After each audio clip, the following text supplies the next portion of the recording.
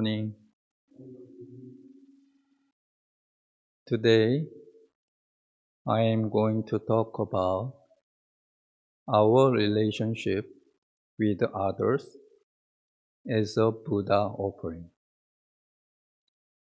In Buddhist tradition, people place offerings such as incense, flowers, and food at the statue of Buddha on the altar. With these offerings, they pray for needs, wants, and hopes to be fulfilled, and to pay their respects to the Buddha. If you go to a Korean temple, you can often find this sort of offering at the base of a Buddha statue. Offering is a very important practice. Offering can create a vast amount of merit and good fortune. It can strengthen our minds and help us become resolute. Therefore, this is regarded as one of the most important practices in Buddhism. Anyone, even a new practitioner, can perform this practice of offering with a just pure mind and heart. We do not have Buddha statue in one Buddhist temples, however. We do not set up beautiful offerings in the altar either. There is only an image of one circle. Why is this? Let me tell you a story. A few days ago, there was a tragic incident at the Naejang Temple, one of the oldest temples in Korea. A fire started in the main hall of the temple where the statue of the Sakyamuni Buddha is enshrined. Police apprehended the arsonist at the scene, a 53-year-old monk living and working at the temple. According to police, the monk set fire to flammable material while under the influence of alcohol after recent feud with members of the temple that day. The monk had committed the arson in anger over the feud.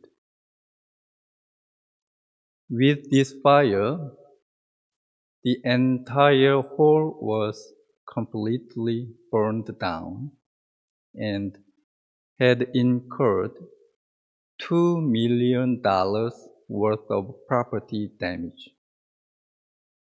This temple is famous for having the most beautiful autumn leaves in all of Korea. Millions of people visit this temple each year to enjoy its beautiful scenery and to stop by the main hall to bow and to make an offering to the statue of Sakyamuni Buddha. After the fire, the members and monks of the temple had blamed the monk who set this fire and offered vows of repentance to the Buddha statue for the loss of main hall. When I heard this news, it became clear to me why we do not enshrine a Buddha statue here in Won Buddhism. Sotaesan, the founding master of Won Buddhism, said, "Why do we enshrine Ilwon-sang instead of enshrining a statue of Buddha in our meditation halls? This is because Ilwon-sang represents all beings, which are the transformation bodies of the Dharmakaya Buddha. We can easily teach the evidence that all beings bestow transgressions and merits on us. Who do we respect? Who directly affects our lives? It is not the Buddha statue worshipped at main hall, but the very monk who started the fire who is to be respected. This is because the monk not only caused $2 million worth of damages to the main hall, but also deeply hurt the hearts of all monks, believers, and visitors of Nejang Temple. It is the monk who had the power to bestow this transgression on them. If they had gotten along well with the monk, the incident would not have occurred. If they had respected him as much as they respected the Buddha statue, the fire would not have happened. This fire did not happen by accident. It was caused by a poor relationship with the people living in the temple. Life is a series of relationships. As a human being, we cannot escape from being related with other people. You are related to your wife, to your husband, to your children, etc. So, relationship is the basis of human existence. There is not one existence on earth that is not in relation with one being or another.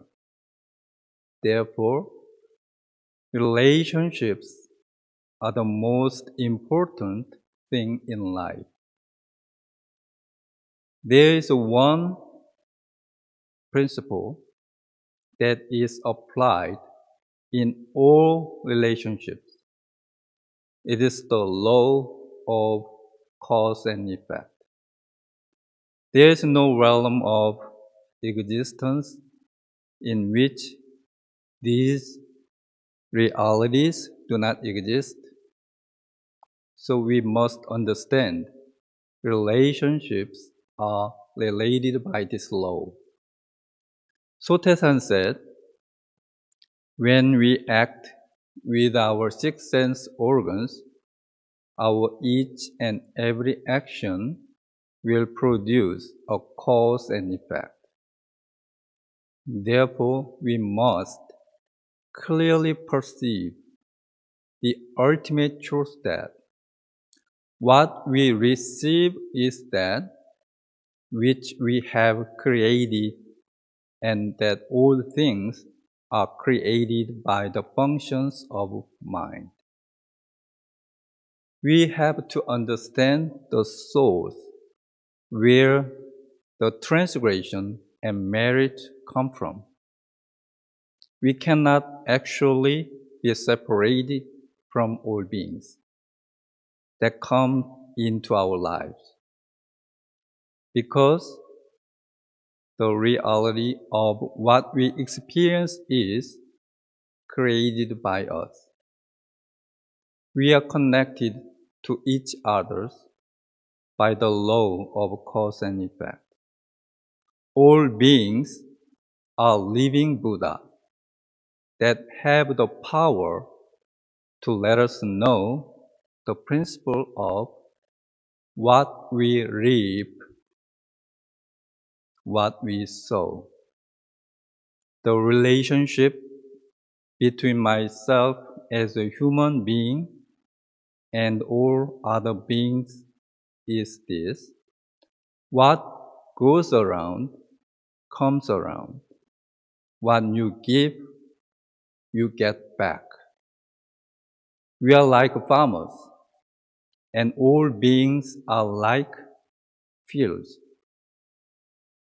Offering to all beings is like a farmer sowing seeds in a field. The practice of Buddha offering is the utmost dedication, and the merit of this practice is rewarded by our relationship with others. We can take all relationship as our field of merit, where we can sow its seeds. We are happiest when we have a good relationship with all beings. One day, I had a conversation with a minister who had seen Sotaesan in person, and I asked her about how to practice offering to people. She shared her experience of the offering learned from Sotaesan. When she was 10 years old, she met Master Sotaesan and told him that she hated one of her friends. He told her that if she got along with her friend and did not hate her, he would give a piece of candy. She made a promise with the master to do so because she wanted the candy. Since then, in order to keep the promise with him, she tried to get along with her friend and not harbor negative emotions toward her. When she told the master she had kept her promise to him, he praised her and gave her a piece of candy. He then asked her to make another promise. If she did not hate anyone for a lifetime, she would earn a vast amount of merit, which would be much more than candy. And she would eventually become a Buddha. She was too young to fully understand, but she agreed to this and made another promise to the master. Master Sotaesan passed away a few days later. Upon hearing the news of his passing, she vowed to keep the promise she had made throughout her life. It was not easy to keep her promise. Sometimes it was difficult to not have hate for others. From time to time, When she hated someone, she reminded herself of her teacher's words. Whenever she found any negative thought or emotion, she tried to let it go and get along with the person. She finally realized that in this practice of living without hatred or resentment of others, she was offering the greatest gift to the living Buddha. She realized hatred toward anyone in this world is not worth it. She learned that each one of us create our relationships. She was grateful for Sotaesan's teaching and never forgot it. I was deeply impressed by her story and looked at my own relationships with others. And if I had always been kind and tolerant. We practice meditation because it gives us peace of mind. But let us think about our relationship with others. What is your present relationship with others? Think about a relationship with a particular person in your life. What is it like? What is your relationship with your husband, with your wife, with your children?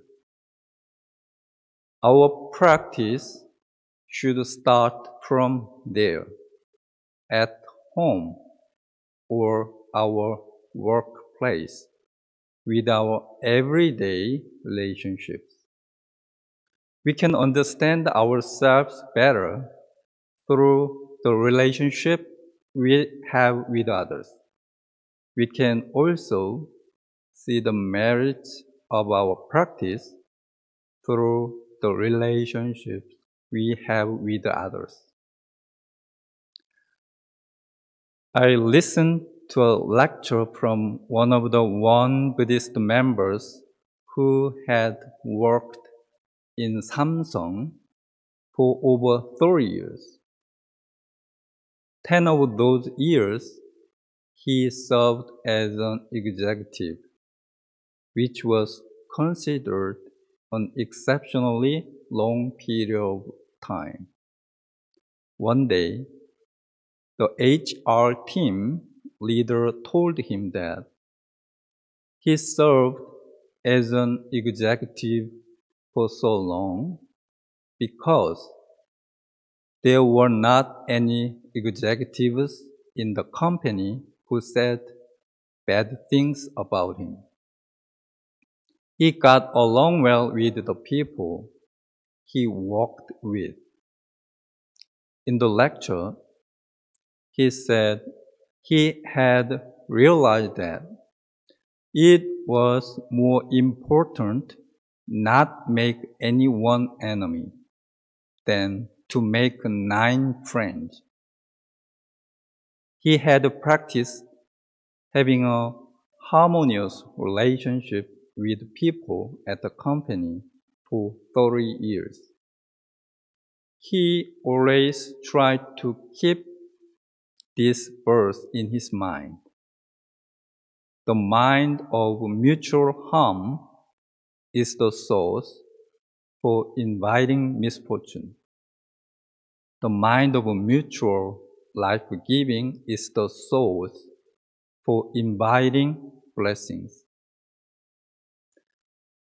Before I close my Dharma talk, I will share this story in the scripture.